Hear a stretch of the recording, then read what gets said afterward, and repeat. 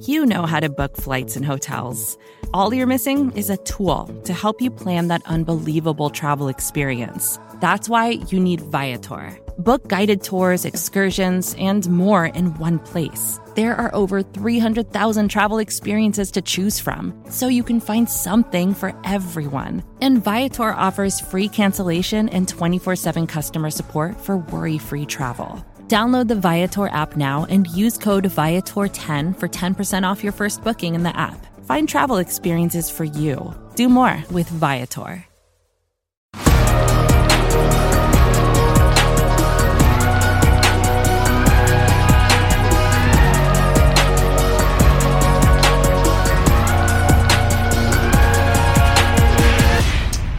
You are listening to another episode of the Orange and Black Insider Bengals podcast. It feels like it's been an eternity since we last took the air because we went live last week on a different night of the week, but we're back on our usual Wednesday night for those of you tuning in live.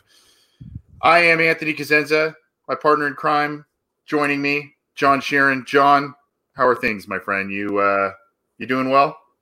I'm doing well considering outside right now in the greater Cincinnati and really the entire state of Ohio is looking pretty drab at the moment.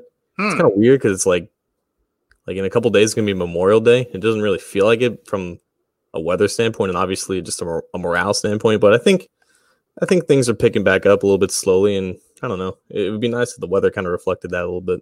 Was there some rain? Is that like some? I saw something I think on Twitter about that. Obviously, I don't live there, so I don't know. I believe there was like a tropical storm that hit like North Carolina. Yeah. We're getting like the remnants of it, which is kind of how it goes in Cincinnati. I remember like 10 years ago, there was the big tropical storm or even basically hurricane that hit Texas. And there were some parts of Cincinnati that lost power for a week with like the residual weather from that. So it's always, we're rarely like the center of a tornado, and obviously hurricanes can't come near here, but we're always at like the tail end of the impact of those horrendous storms. So I guess the Midwest has some sort of advantages in protecting us from the absolute worst parts of it. So, well, we may, where I'm at, we may have a little more sunshine than you guys currently have, but it sounds like you guys, in terms of Ohio and the city of Cincinnati, have taken a few steps. I forgot to mention, like Michigan's like flooding right now. Like they had 2 dams that like broke up there, which is crazy. Just like got announced like today. So I mean that's another thing. So as well. So getting a lot of rain here. So not great. Yeah, we haven't been getting that where I'm at, but we have. It sounds like your area is at least a little bit more. Further down the path in terms of reopening things and things kind of opening back up, at least from what I can tell, to the pleasure and chagrin of some, depending on how you look at that. But anyway, we are back talking Bengals once again. Happy that all of you are with us, joining live and or listening to the show after the fact. You can always get this show on iTunes, Stitcher, Spotify, Google Play, iHeartRadio, the Megaphone platform, if that's how you prefer to listen to it. I believe I said Spotify, but if I did not, Spotify, and all of our stuff is on YouTube and CincyJungle.com. So get the show how you can. We're pleased to keep bringing you Bengals coverage. We had a big month in terms of actually a big couple of months in March and April, and we are continuing to roll on, bringing you guests, bringing you podcasts. We're not stopping the momentum of this show and the other shows on the channel. So hopefully you stick with us because we're going to keep plugging along. Tonight, it may be a tiny bit abbreviated as compared to some recent episodes, and we're going to talk a little bit of underrated / underdogs. We may even play a little game here at the end of that. And then we will continue. John will have the conductor's wand there and do the 9 for 9 positional preview series that he has been spearheading, and we'll continue. And tonight we're going to be talking about the defensive line, the status of that group in 2020 and obviously going forward. So still a lot to get to tonight. We're gonna get to that in just a second. And again, like I mentioned, get the show how you can on any number of platforms. We appreciate it. For those of you joining us live, you'll probably notice, I think it's maybe in that corner, there's a little icon now where it says you can just click on our logo and subscribe to the channel. So I worked my YouTube wizardry there. So there's no excuses to not subscribe to our YouTube channel now. There's just a little button there. You can click that and subscribe to our channel, get all of our videos, get the videos that Matt Minnick is putting out from Chalk Talk, and subscribe and get all that stuff and get notified when it's there. John, let's talk a little underrated. There's kind of a theme week on the SB Nation channel of podcasts that kind of talking about underdogs and underrated. And I also saw an article on NFL.com, I think it was by Cynthia Freeland, talking about underrated players around the NFL, one guy for each team. Let's start with going back a little bit. Looking in terms of if you want to go only recent history, that's fine. But what are like 2 or 3 names that you can really think of, not on the current team, but in the past, that you feel either when watching the game or, when you've done your research on teams maybe that were even taking the field before you were born, whatever the case may be, what are a couple of names and your reasons why, as you feel these players may be underrated? And by the way, it may go against popular opinion. If you want to do that, that is totally fine. So I'm going to start with one guy because he's getting mentioned in the comments section right now because he's actually behind my right shoulder, and he's Leon Hall. Someone was asking who that was, and some people quickly came to the rescue and answered that. Leon Hall always stuck out to me when answering this question because I think it was the fact that he was drafted a year after Jonathan Joseph, and Joseph was more of the boundary guy who, at the time was more highly valued because I think slot corners didn't, and we've talked about this before, slot corners weren't recognized for the value that they had until I think recent years. But, I think we talk about Geno Atkins and being like the first, or at least from a modern sense, the first undersized 3 technique to revolutionize the importance of that position. You can almost make the same case for Leon Hall and just at the slot cornerback position. I think when answering this question, you have to look at, okay, who was really playing at the peak of the position, but just wasn't getting noticed for it. And 2009, Leon Hall really stands out to me. Pro Football Focus had him as the 5th highest graded cornerback from a coverage grade perspective. And not only the fact that he had, I think, 3 or 6 interceptions that year, 15 passes broken up, allowed an NFL pass rating of just 51 with only 3 penalties to his name, but also in run defense, 18 stops to only 2 missed tackles. Just an all-around great player at the peak of his career when he was only 25 years old. And he had a couple more seasons like that, maybe not to that extent of being that elite, but he sustained a high level of play at a very difficult position or a position that was increasing in difficulty as offenses kind of evolved and utilized slot receivers more and more. So his job became harder and harder, but he lasted for, several years at that spot up until the mid 2010s when overall the defense kind of degraded as he kind of regressed and ultimately left the team for, I believe, the Oakland Raiders. So he's the first guy that always comes to my mind because he was a legitimate Pro Bowl level talent that unfortunately was never honored with that recognition, and obviously wasn't an all-pro player, or at least wasn't recognized in that sense either. But I think he's one of the more snubbed players from a national perspective when you talk about the Bengals. And on the offensive side of the ball, the guy I always think of is Clint Boling, and we talked about Clint Boling a little bit yesterday when I was on DNH Sports when we were interviewing Max Montoya. But Boling for 8 years was just a rock at left guard. Didn't matter who was at center, if it was a aging and regressing Kyle Cook or just a terrible Russell Bodine. He was always just their rock. And when the offensive line was at its best from like those 2013 to 2015 years, he put back-to-back PFF grades above 70, I believe.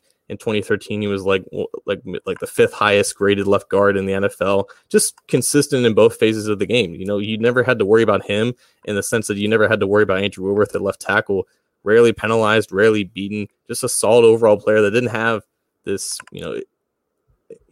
this incredible athleticism to his game or anything like that. His hands weren't exactly the strongest, didn't have the greatest base. He didn't look like Marshall Yond out there or maybe a modern day Quentin Nelson. We just kind of got the job done. And for a 4th-round pick to last for 8 years like he did as a solid starter from the first time he stepped on the field, that player is rare for someone who's drafted in that area. And And obviously, again, he wasn't a Pro Bowl player. He wasn't recognized as one of the better guys at this position. And honestly, he was like, I don't know what his agent was doing when he was negotiating his second contract, but the Bengals got him on the complete down low for 5 years, $25 million, and they continue to get solid play for him. I was saddened when he announced his retirement because I knew that no matter how good or Michael Jordan could have possibly been in 2019 or whoever is going to be the left guard, it was going to be a downgrade because that's what we knew of Clint Boling. He was always at the very worst going to be average for you, and entering the late part of his career, that was still mightily acceptable for the standards that he had set. So those two guys are always the first thing that comes to my mind when talking about guys that I grew up watching and who just never got the respect that I felt like that they deserved. Good calls on both of those. Boling is interesting because I think a lot of people recognize that he was a solid player, a versatile player. He kicked out to tackle a couple times when they needed him in a pinch. Just a real coachable guy and a guy that just came in and did work and was always kind of at that above average-ish level. And that was kind of his profile coming out of college. He was a guy who played like almost every spot on the Georgia offensive line. He was a guy they wanted to move around a bit if they needed to, and they did.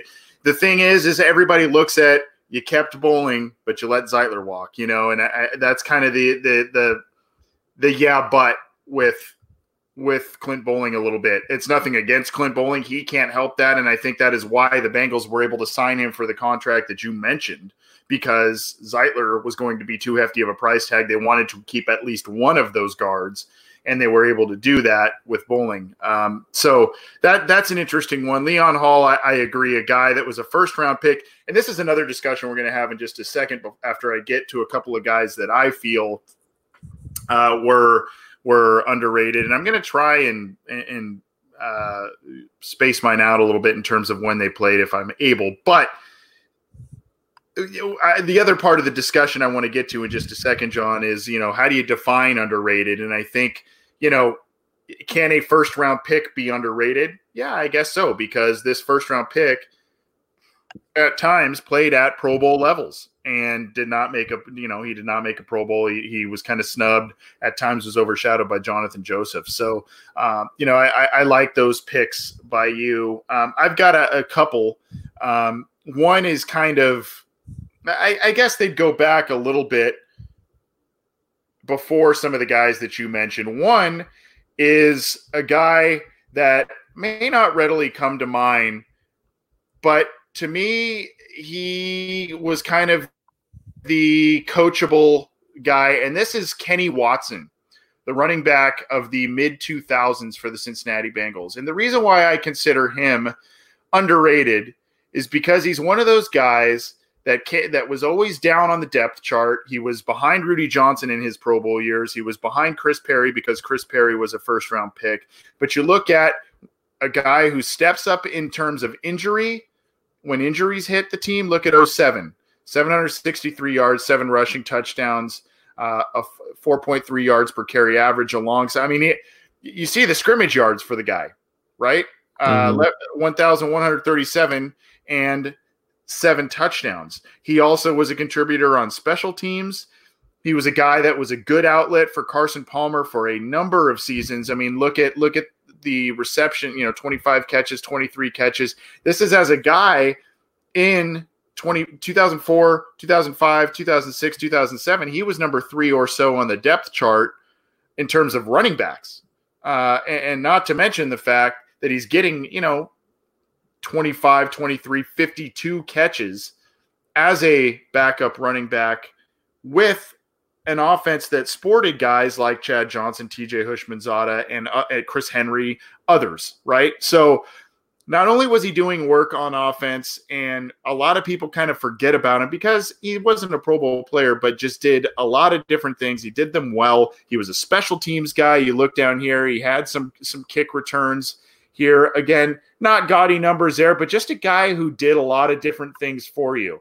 And I think a lot of people can also look at a Kenny Watson and maybe also think of a Cedric Pierman, maybe, right? Same kind of guy. So to me, Kenny Watson kind of sprang to mind a bit as a guy who was a little bit underrated.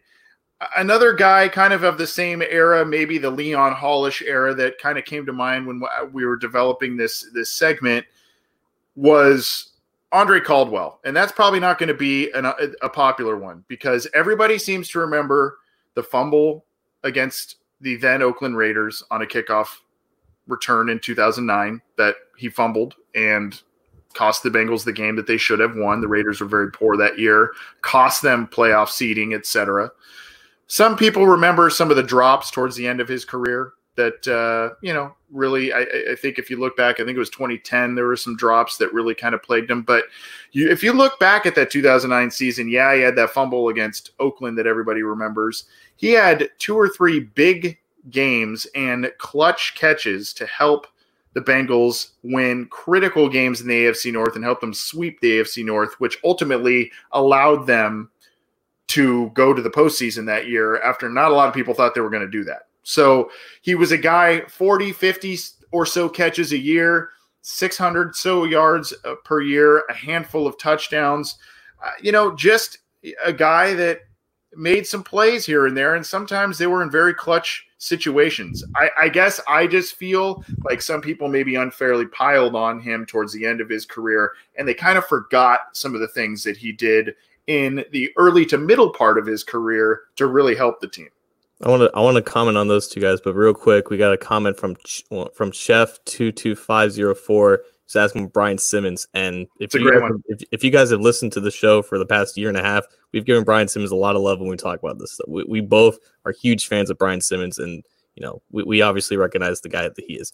Watson, though, it's like I've thought about just running backs in recent Cincinnati history, when especially thinking about the situation that they're going to be dealing with Joe Mixon, because they never had to have this type of situation because they've gotten by with running backs like Kenny Watson. When I thought about other running backs, like he didn't even come to mind. I think that just speaks to him being underrated and kind of under-recognized, because when I think back, I think about, the guys that ran along with Cedric Benson, along with Watson. You had Dede Dorsey, Brian Leonard, Bernard Scott, because they had guys like Chris Perry and Kenny Irons who never even took a snap, just not work out to be, those guys that they had to rely on.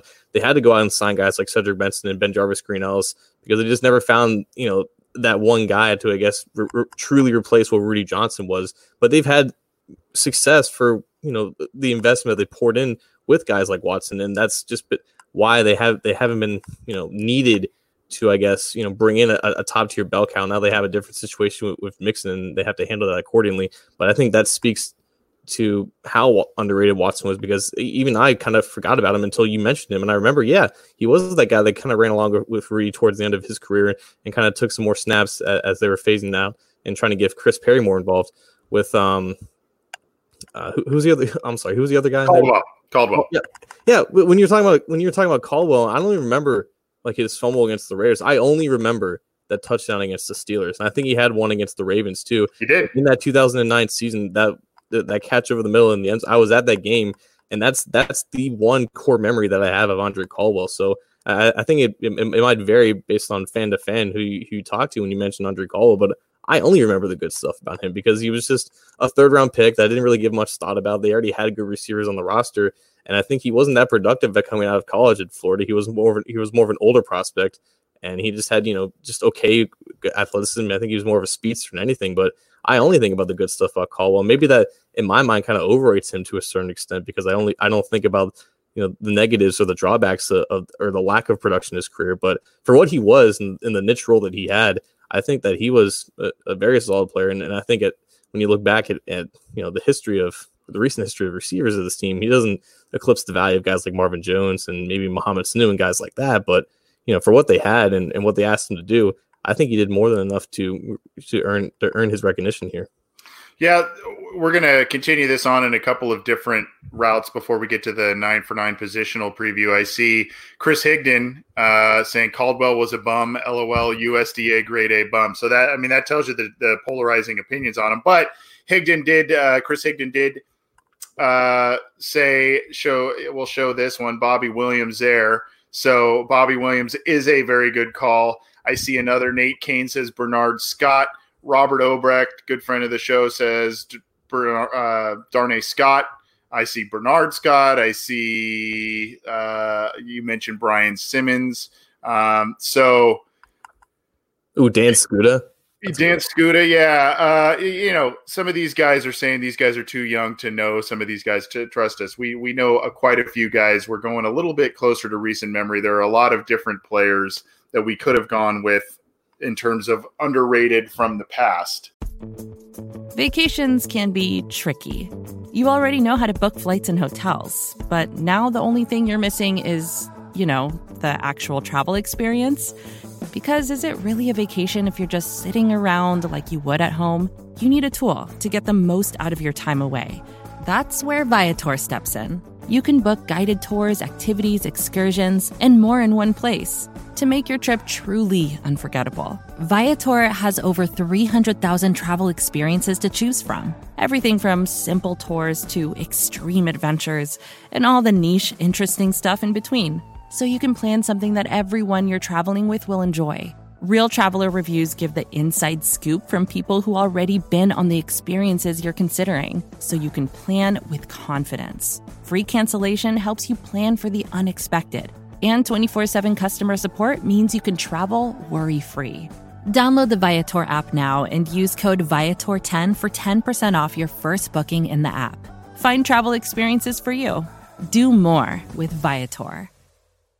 Now, that brings me to the second part of my discussion, because many of these names that were brought up, John, a James Brooks, a Tim Krumrie, guys who made Pro Bowls. Is it, in your opinion, do you think guys like that who made multiple Pro Bowls or maybe just one Pro Bowl, like in the case of Krumrie, and were solid pros, got a little bit of recognition, can they still be viewed as underrated, in your opinion?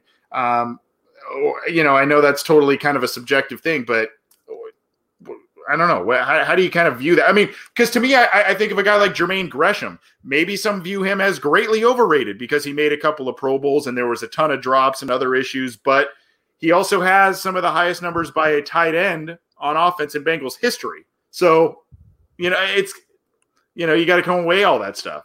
It's relative to expectations based on who you thought the player was going to be coming into the league and who you thought that player had developed into, a few years into the league, I think. Because there was people talking in the comment section about, Andrew Rover should have made more Pro Bowls. So is he deemed underrated now, however many years into his career? Should he have been recognized more prominently, even though there was still Joe Thomas and Jason Peters, being dominant in the league at his position? Should he have gotten more recognition? Because we all know that he was one of the most, if not the most talented left tackle in the league at his absolute best in his prime. So even though he made Pro Bowls, you can still consider him, kind of underrated. And obviously, when you're talking about, like you mentioned before, first-round picks, Leon Hall was a first-round pick, and he played like a first-round pick, but he still wasn't a recipient of the national recognition and honors that he was deserving. So, and there's a multitude of reasons for that. The Bengals obviously didn't have a lot of prominent success beyond just a couple of division titles in his time.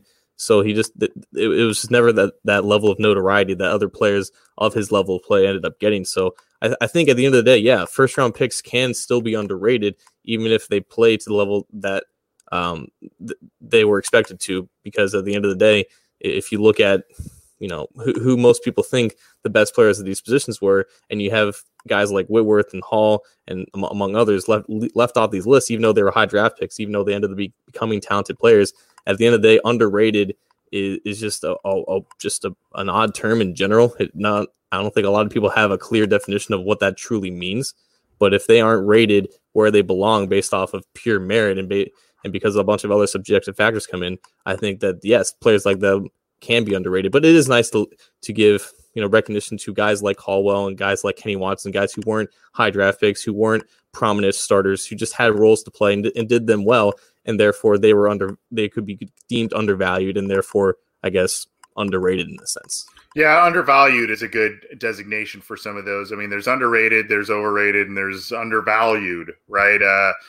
One guy who I just think was criminally undervalued here was Garrison Hurst. In the 1 year he was here, they brought him in as a guy because Ki-Jana Carter just after his injury and all kinds of different things just was not getting it done, and they needed a guy. And then Kajana Carter was relegated to being like a goal line back. And basically Hurst was the guy who would do all the work from 20-yard line to 20-yard line. And then, Kajana was the guy after that. So that's a guy, to me, another kind of underrated or undervalued guy. I see a lot of good ones in here. Reggie Nelson by Crowsnap 1. I see Peter Warwick by Chef 22504. And that's a good one because in today's NFL, I think Peter Warwick would be an outstanding player. Unfortunately, his role was they kind of tried to play him in the outside. He was more of a slot guy. And I think now with the emphasis on slot receivers, I think he would have been an excellent player in just a different generation. Personally, Eric Bieniemy, interesting one. Seeing a lot of Brian Leonard's too. Brian Leonard's my boy. Used to call him the White Lightning. Love that guy. He is the hero of white dads of Bengals fans, I think. Yep. So I love that guy. So let's go. By the way, the reason I also love the Brian Leonard deal, if you remember that, they traded for him. And I think one of the guys they traded for was a defensive lineman. His name is escaping me at the moment. They traded a defensive lineman to the Rams for Brian Leonard. The Rams ended up cutting that defensive lineman that same year. The Bengals got him back. I'll have to look up the name. I can't remember what it is. So that it was like you traded for the guy, and then you got the guy back that you traded for him. It was like amazing. So I want to go here. There's a bunch of names that are coming up here that are good ones. Robert Gathers is another good one. Let's talk about today's team. Who are some of the underappreciated, undervalued, underrated players on this current Bengals team? I'm going to go back to the offensive line. I'm going to give props to Trey Hopkins, I think, because still he wasn't graded that highly from PFF this past year, and that's one of the I'm not too satisfied with their evaluation of how he played last year. I think he played a lot better than how they ended up grading him as. And I think it could have been a product of just the fact that the entire offensive line was in disarray. And there were definitely times where he got beaten as well. But I still contend with the fact that he's a solid starter in the NFL at any of the three interior spots. And I think he just found himself at center when that role opened up because, Bodie was trash and Billy Price ended up being just basically not any better. So it's just like, here, we need some answer here. Billy Price is injured in his rookie year. Let's just give Trey Hopkins a chance. This is like the fourth position that he's played if you count the preseason in these 6 years that he's been here. And he was an okay guard, but he wasn't good enough for them not to look in a different direction there. But when he took the field at center, it was just like they found something that they hadn't had since Kyle Cook. And I think he's more than earned the contract that he signed this past December. And it's refreshing to see them have an answer at that position that they've been looking for the better part of the last 7 or 8 years or so, and that they spent a first-round pick in trying to find. So the fact that situation at that position was so dire, and they found an answer in a guy that they've had for basically 4 or 5 years who played multiple positions besides that position, and to just seamlessly transition into it so smoothly and to give them a skill set that they haven't had in so long, I think with all those factors, it makes him very underrated. And I think with better guard play next to him this upcoming year, I think you'll see, people who watch the Bengals from a national perspective give him a little more credit for the work that he continues to do. Seeing a lot of good ones, seeing a lot for Gio Bernard. Yes, I agree with that one. I think that's a good one because I've said on this show before, if you actually go back and look at the tape of Gio Bernard, it's not just the running and the receiving, it's also the pass protection. There was a tweet, I'll have to try and find it. There was a tweet that came out about the Bengals basically being the second highest team. It's the second. They use their running backs, the second highest amount of any team in the NFL, essentially, as pass blockers in pass blocking situations. So kudos to Mixon and Bernard on that. Bernard, especially for his stature, is quite effective in that regard. And some people look at maybe a slight decrease in some of his statistics in the past couple of seasons and wonder, well, he's getting older. It's some of that. And it's also the rise of Joe Mixon. But it's also the fact that when he's in there, it's a third down passing situation. It's an obvious passing situation, and they put him back there to block quite frequently. So if you watch the tape, you'll see that. So I see Gio. I see Sam Hubbard. Hard to disagree with that. I know some people have differing opinions on Hubbard because of his some of the data and PFF scores, et cetera, behind him. I think he's more solid than spectacular. So I think in some areas he's underrated. In other areas, I think he's pretty on par in terms of expectations, I guess. One guy I'm just gonna throw this out. And again, this may be in another unpopular one, but I think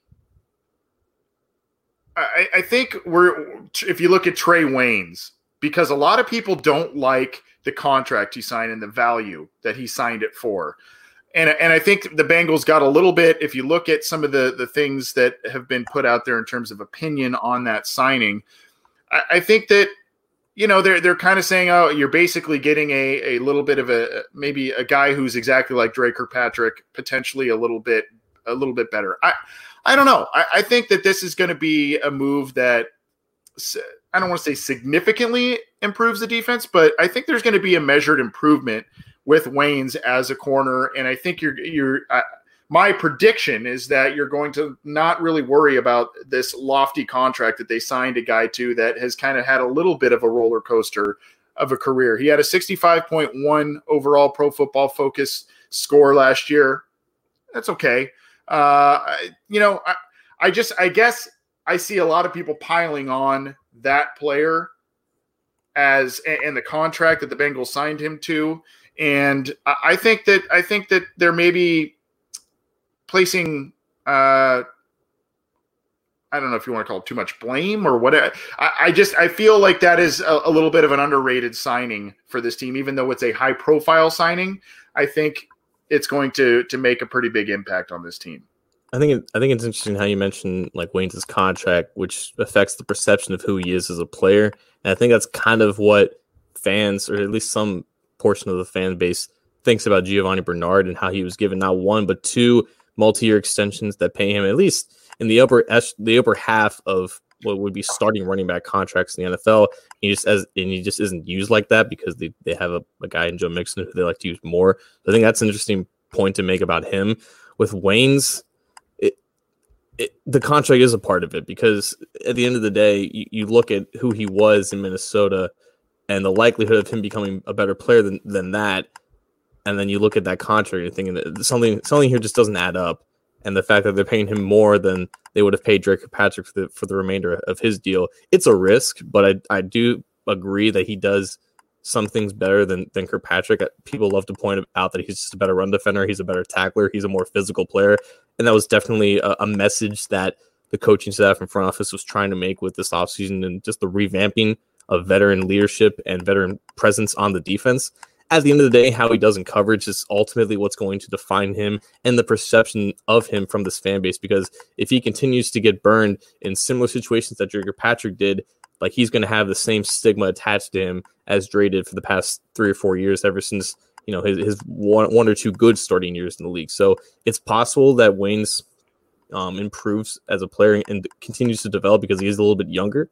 But ultimately, the things that he does well, while they are better than Kirkpatrick in some areas, they're just not the areas that's ultimately what's going to define him. So it is a risk. It's projecting him to be better in the most important areas, but I do agree to you for a certain extent that all it is has been primarily negative when looking at him. When he does do some things positive, and it is possible that he does blossom into a better player than he was in Minnesota in a more a better environment for his skill set. Yeah, Keith Lakes on the live Facebook says, what was Dre Kirkpatrick's PFF score last year? Looks like it was 61.7, so a few ticks below what Trey Waynes had. And remember, Dre Kirkpatrick missed some time with an injury. He landed up on injured reserve towards the end of the year. So, younger, potentially a little faster. The thing is, John, before we move on to our next segment, which is actually, I didn't tease it at the beginning, it's going to be a soundbite of the week. It's going to be a brief one, but pretty good one.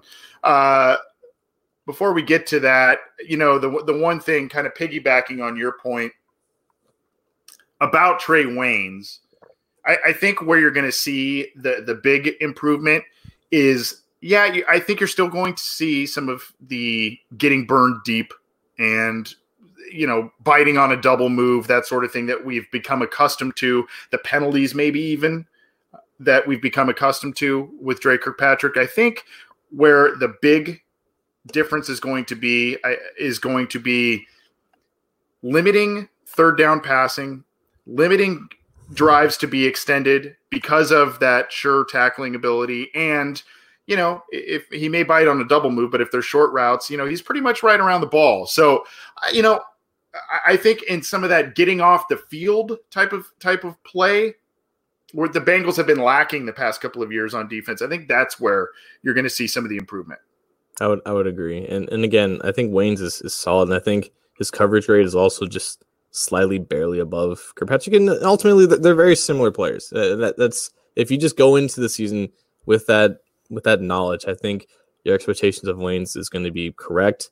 And yeah, if he does get burned a few times, that's just the nature of the position, and that's going to happen regardless of how good or bad the player is. And that's why I think Kirkpatrick has been kind of the I'm not sure what the term is for, but he got a lot of unnecessary hate at times, even though he was just a solid player at the position. And that's going to happen to Waynes. And I think it's just up to us to recognize that that's the nature of a position that's tough as cornerback. It's not always going to be pretty, but at the end of the day, yeah, I do think that he does do some things better, and he has the capacity to improve and eventually be worth that contract. Yeah, and it might be the parts as a part of a whole, and so that that might be where we see some improvement. And some people are saying how many millions is that worth in terms of maybe what seems like a marginal improvement. Well, he's younger, and a lot of people complained about the Drake Kirkpatrick contract. The Bengals got out of it, and they tied money up into a guy who's younger and potentially looks like an upgrade, even if it's a marginal one. This is the Orange and Black Insider Bengals podcast. We've been talking about underdogs, underrated players, at least in recent memory for the Cincinnati Bengals. We've got a lot of good feedback from many of you in the live chat, some good names that you brought up. Appreciate all of the feedback and letting us know either how right we are, how wrong we are. We love both, so appreciate that. Get the show how you can. iTunes, Stitcher, Spotify, Google Play, Megaphone. Get it on YouTube. All of our stuff is on cincyjungle.com. And, of course, iHeartRadio is another platform we are on. So get the show how you can. Join us live when you can. Subscribe to our channels so that you can get the show after the fact if you're unable to join us live. Well, it's time for a soundbite of the week. And, John, we had the pleasure of a couple of weeks ago speaking to this young man on our program, rookie linebacker Marcus Bailey. For those of you who've not seen this, it's just a goofy little thing. It's not, sometimes we've been promoting some serious ones out of Mel Kiper Jr. and the state of the Bengals and Joe Burrow. This is just a goofy thing. So we hope you like this. This is a TikTok. I don't have TikTok personally, John. I'm shocked at that. Yeah, I don't do that stuff. But so it's a TikTok video, I guess, that came from Marcus Bailey's personal account. It was just kind of a funny deal. So take a minute, enjoy this, and we'll share it here in just a second. But I guess it's him. I don't know if this is it kind of seems like a rehearsed thing, right? That he was maybe celebrating with his family on. Most of them are, yeah. Yeah, I would think so, because you got to set up the camera angles and all that kind of stuff. It's pretty funny. So enjoy this here. I'm going to share it with you. This is courtesy of Bobby Reagan on Twitter. So we're going to play this for you right now. Hopefully you can see this.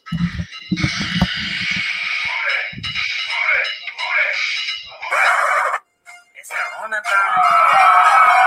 It's Corona time.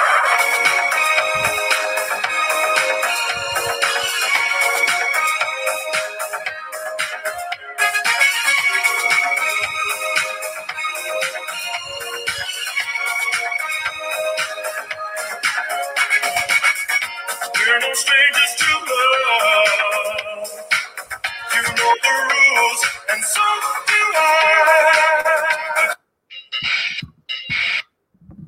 So I guess I shouldn't have called it really a soundbite of the week, unless you're a gigantic Rick Astley fan. Then it is a soundbite of the week, but it's more of a video clip of the week, multimedia clip of the week. Pretty funny stuff, though. I mean, he's celebrating, he's bopping around. I thought it was kind of cool. making light of the situation. Especially John, remember when he said like how he seemed pretty devastated about how the draft played out for him in terms of when he was picked. Mm-hmm. The ingenuity to use the song that's only used in ironic situations or just for trolling purposes. The ingenuity to use that song, which is honestly kind of a bop when you think about it, for just a pure genuine purpose, I think is a little underrated in that sense. I'm personally not a big TikTok guy. I think you are. I think it's a feeble attempt to recreate the magic that Vine was. My girlfriend might be a little upset that I said that, but ultimately, just let the guy do what he wants. Because I think the Regan guy who like works for Barstool, he was like making fun of him, or like if he gets cut, this is the reason why. Like come on, like it was a special moment for him, and that's just how he wanted to express it. So whether you like it or not, just let the guy do what he wants. Like we obviously know him as a good kid, as a good guy, a very personable and humble human being. So good for him. Good way for him to express that special moment in such a such a unique circumstances. So I gotta laugh at it. It was cool. I can't believe people are giving him crap about it. I kind of thought it was it's cringe, but it's designed to be cringe. That's the whole purpose of the app. It's just to create that kind of content. Right. If it suits you, it does. If it doesn't, then whatever. Just go about your day. Yeah. So in case this sound bite of the week, quote unquote, this one is for those of you who listen to the audio podcast. You may want to go to the YouTube channel to be able to see the video to it, or check it out on Twitter.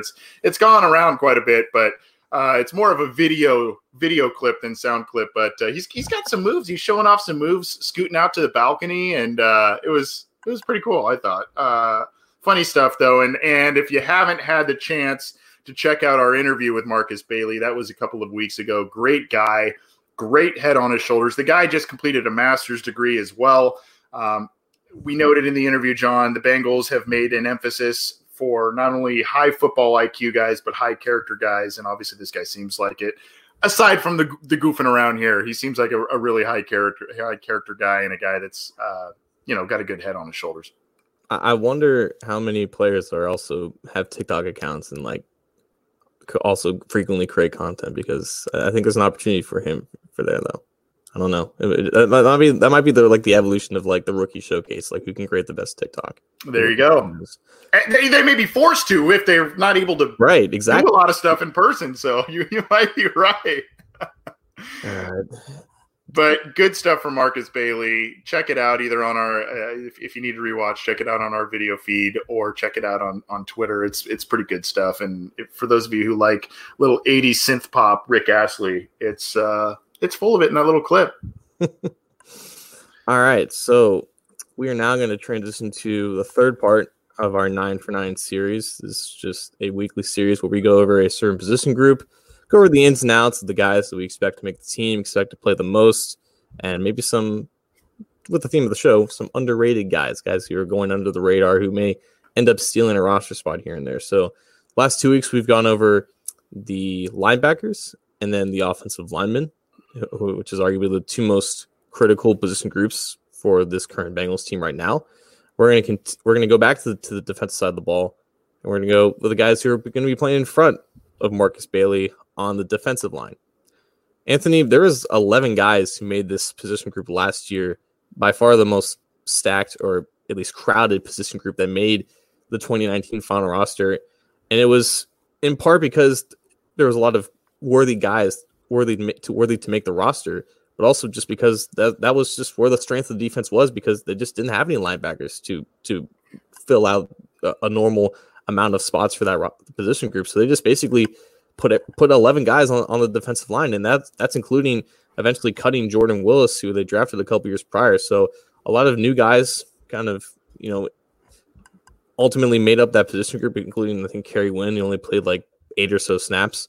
So maybe not 11 guys make the team this year, but I still think that this position group is amongst, one of the strongest, or at least the deepest on the team.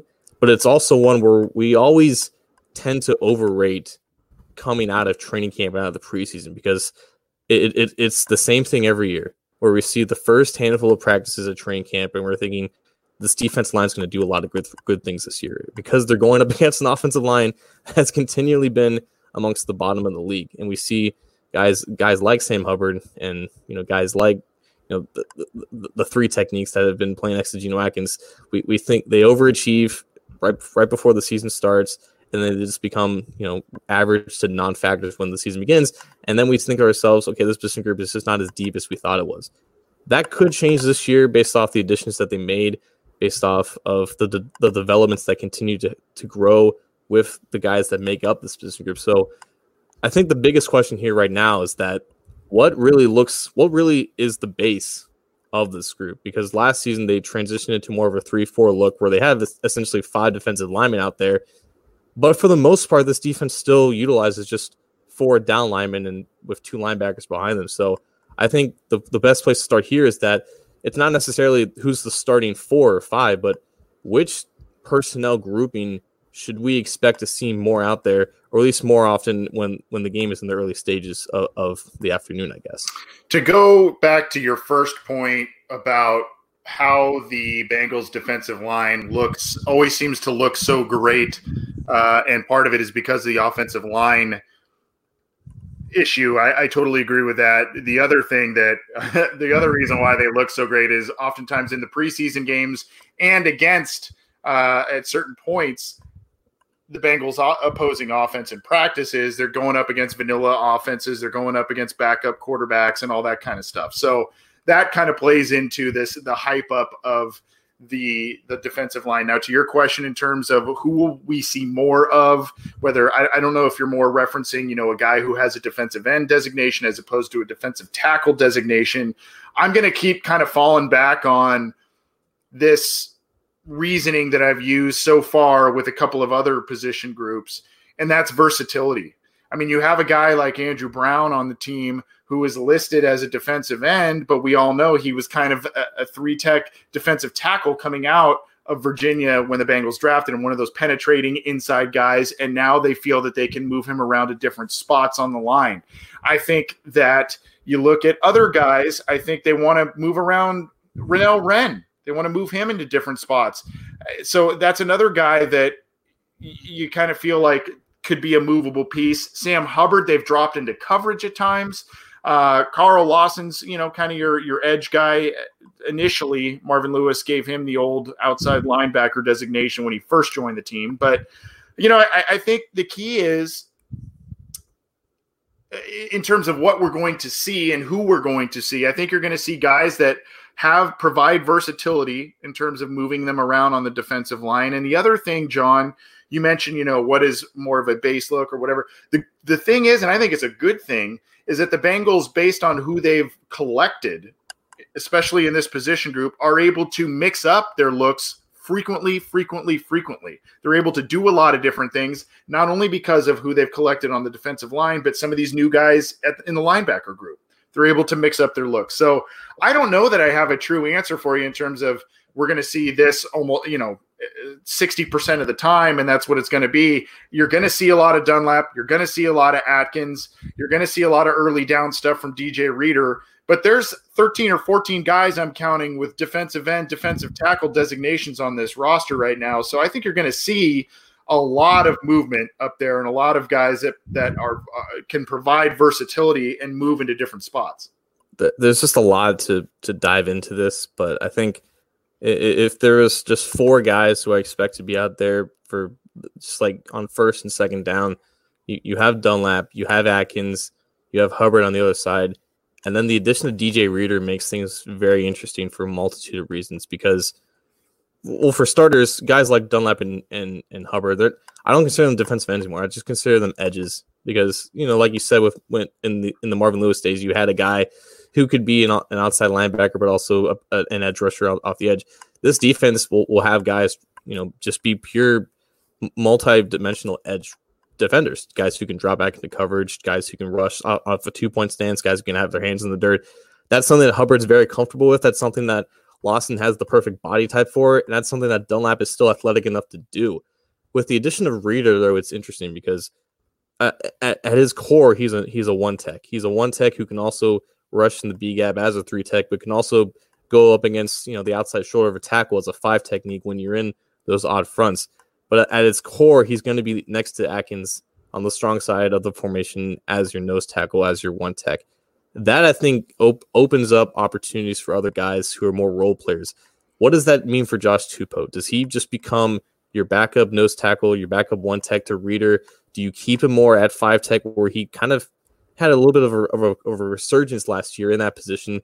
Does that mean that Andrew Brown becomes a full-time edge defender, or do you put him back into his more comfortable spot at 5 tech while you have Tupou backing up Reader? I think the addition of Reader is going to make things a lot easier for these guys, but it's also going to create more opportunities for guys to play more to their strengths. And just the overall competition at that 5 technique spot, a spot that we didn't think was really that much that really held any importance for this defense coming into last year, because we didn't know that they were going to have this transition and this evolution of what their defensive front looks like. I think right now they have 3 guys in Tupou, Brown, and Renell Wren, who might just be the most talented out of those 3 guys, at least with the most upside because of his age. The guys who have the body types and the athleticisms and the pure strength to hold their own at this position that's going to have a lot of competition. It's going to have a lot of importance because you're playing next to an edge rusher in either Lawson or Hubbard, and you're playing next to either a defensive tackle in Atkins and Tupou. You got to hold your ground at that 5 technique spot. You got to, you got to be able to stand up against double teams, against tackle guard combo blocks to free up those linebackers behind you. So, who really takes that spot, I think is going to be interesting, because now you have a definite answer at the 1 technique spot where it gives opportunities for guys like Tupou and Renell Wren to thrive in multiple other positions. So, by the way, we have a special guest in the live YouTube chat, Engraven Vids, Justin from Engraven Vids, who joined us last week to help us preview what's going on with the Ravens, is in our live YouTube chat, or was. So what's up, Justin? And he left a pretty good comment in terms of you can have some nice rotations. And that's true. The thing is that I'm going to contradict myself here, because you brought up Tupou, you brought up Wren, you brought up Reader. The thing is, I kept talking about versatility. In years past, the Bengals may have maybe lesser valued one of those 1 or 2 down, gap stopping, run stopping defensive tackles. This year, though, because of a team like the Ravens that wants to run the ball a lot, the Steelers always like to run the ball no matter how much they throw the ball. They always like to run the football. The Browns have Nick Chubb. I mean, these guys now, these big guys, these run-stopping specialists are going to have a place on this team and are going to be used, I would think, frequently, especially in these AFC North matchups. I mean, that's comprises more than a third of your schedule, and that's what you brought these guys here for, whether it's a Reader this year, Tupou a couple of years ago. I mean, that's what you need these guys for. So while versatility is something that is to be valued along the defensive line, these run-stopping guys, they got gouged by the run last year, and they need these big guys to come in and be able to stop some of these potent running attacks, especially in the division.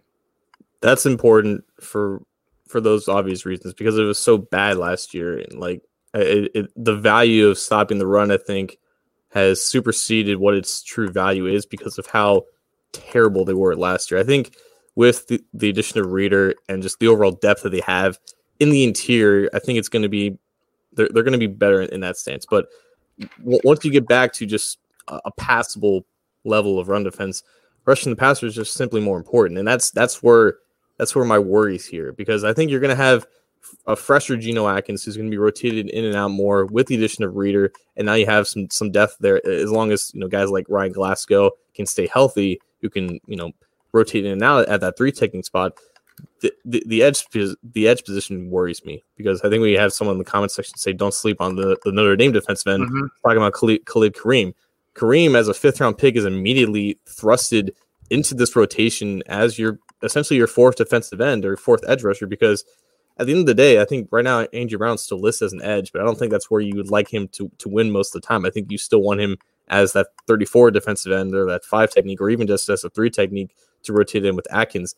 So right now, Khalid Kareem is not only just a key, rotational guy at edge, but he's also just ultimately one of the most important guys from the future of this position group, because you think about Lawson's entering a contract year, and he hasn't, exceeded the expectations that he set back in his rookie year. Sam Hubbard's entering his 3rd year, but you're still looking for that jump from just an average to below average pass rusher to a guy that you can rely on in some of those obvious passing down situations.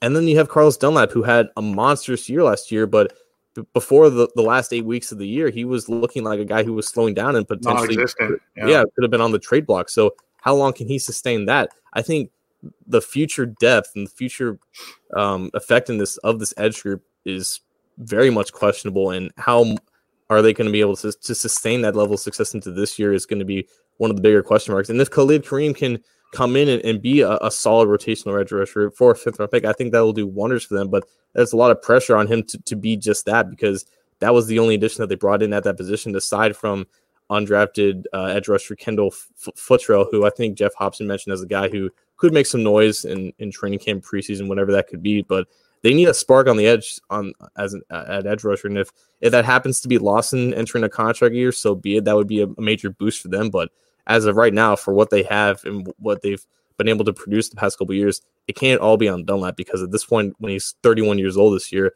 it's going to be hard for him to sustain that level of success that he had last year. So that's where I want to go next, and I'm not trying to hijack your segment, but that is the question I have when we talked about doing the defensive line this week. The question I have is, if it seems like for the last,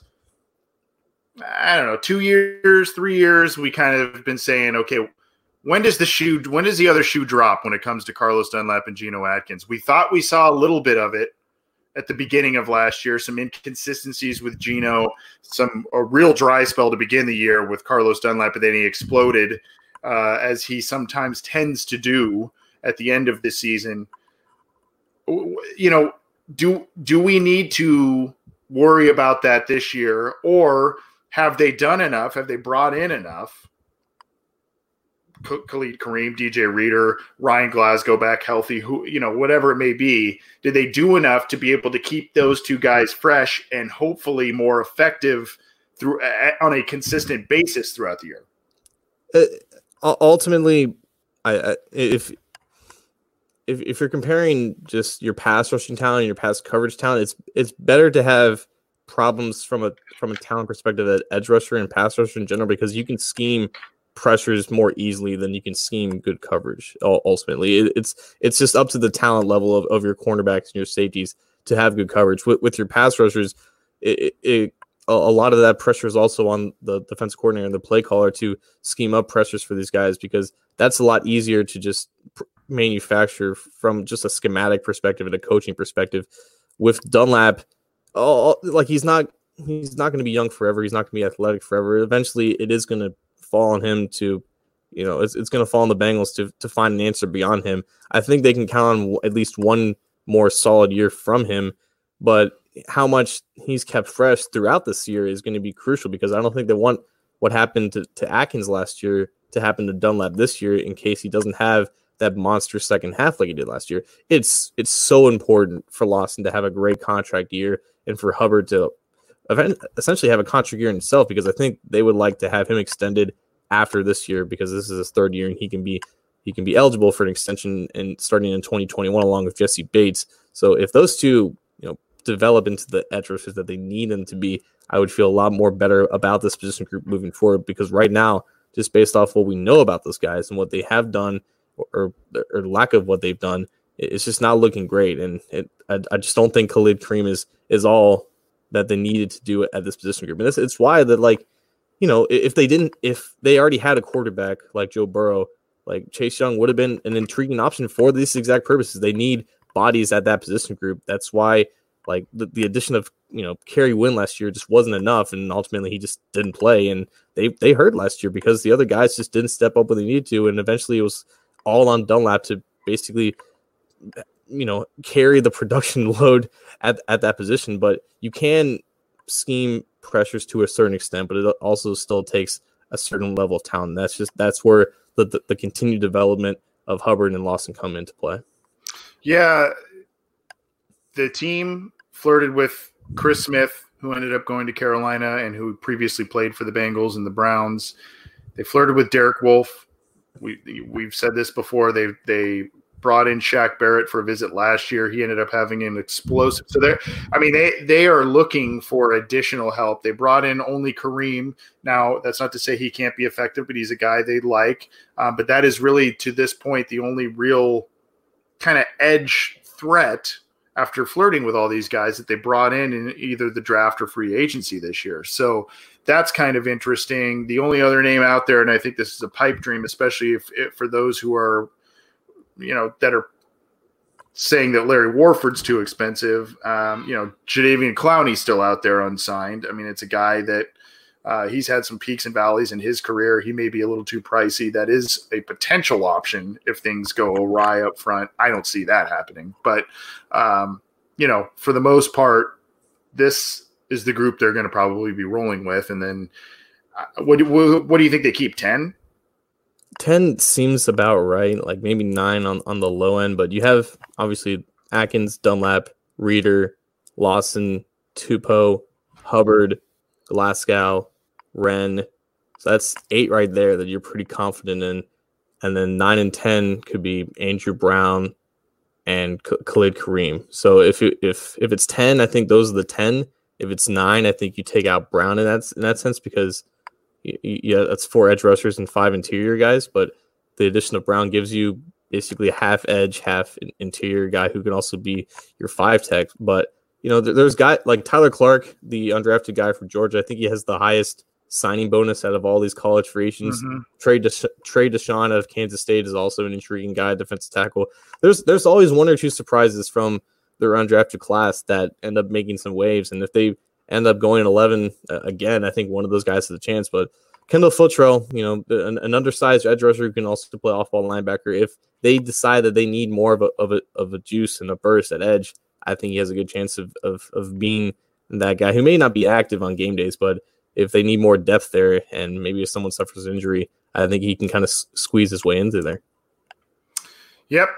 And, the team's going to look at other pass rushing options too, whether that, Davis Gaither had a good pass rushing grade as a player in college. That's a guy they could look at in pass rushing situations, and others.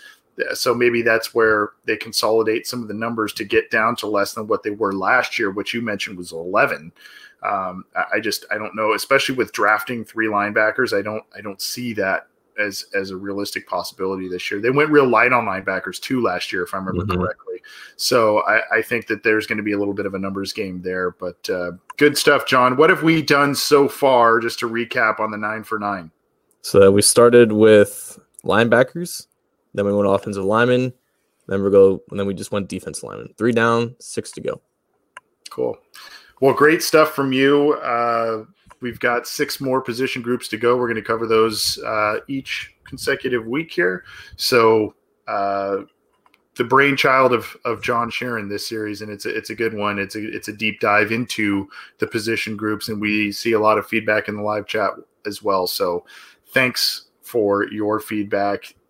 We're going to get out of here in just a second. Before we do, this is the Orange and Black Insider Bengals podcast. In case you're new to it, we are part of Cincy Jungle and the SB Nation National Podcast Network, along with a number of other podcasts on our channel. Orange is the New Black, Sorry If I Spit When I Speak, and Matt Minnick's Chalk Talk are all part of the channel along with our show. So get our show, get those shows on a number of different platforms. You got to subscribe to it, whether it's through iTunes, Stitcher, Spotify, Google Play, Megaphone, iHeartRadio, or YouTube. Subscribe to the channels. That way you know when new stuff is available, when we go live.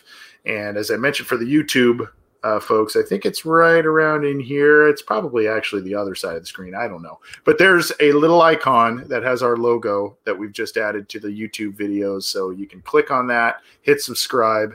We appreciate it. The guys, by the way, in the network, including my colleague here, he had a recent interview with Hoji Smoji and Daddy-O McDuke with Bengals former great Max Montoya, who was mentioned earlier in the program by a lot of our listeners. So go check out that interview.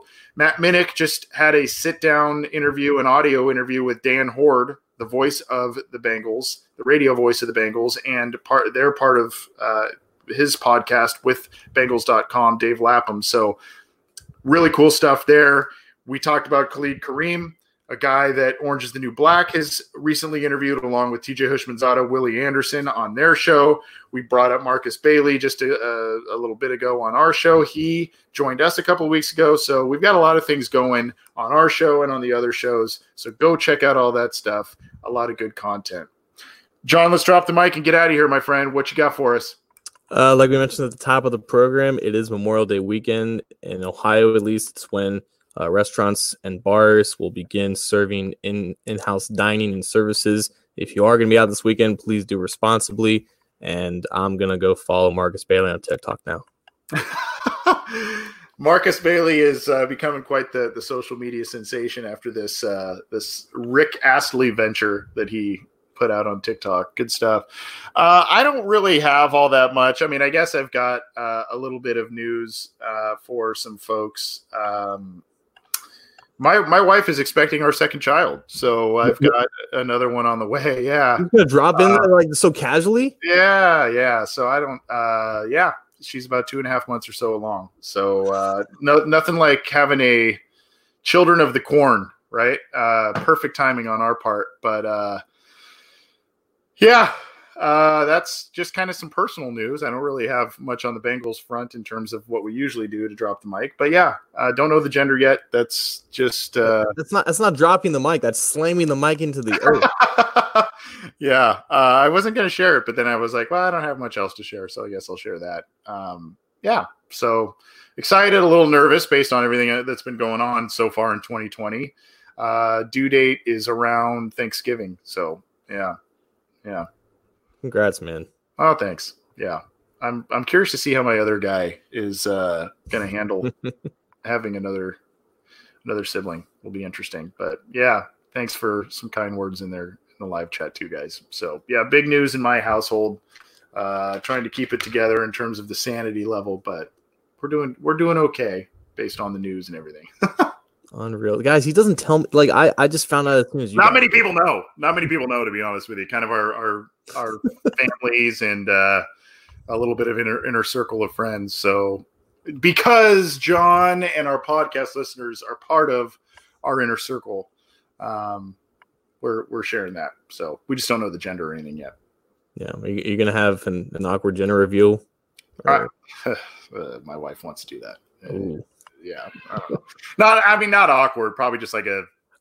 I mean awkward because I just saw like this guy like he was supposed to like hit the baseball to like reveal the color and he like whiffed 3 times. Yeah, that's. I mean, well, first of all, if you knew how I could hit a baseball, that wouldn't happen.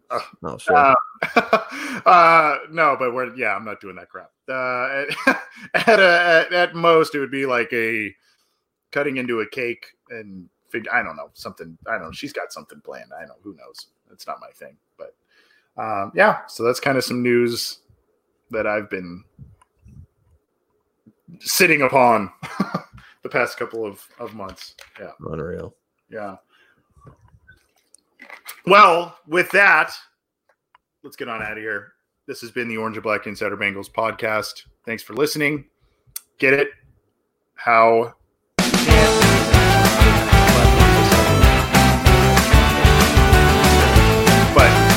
get the show how you can. We appreciate the support. Thanks for being live and downloading after that.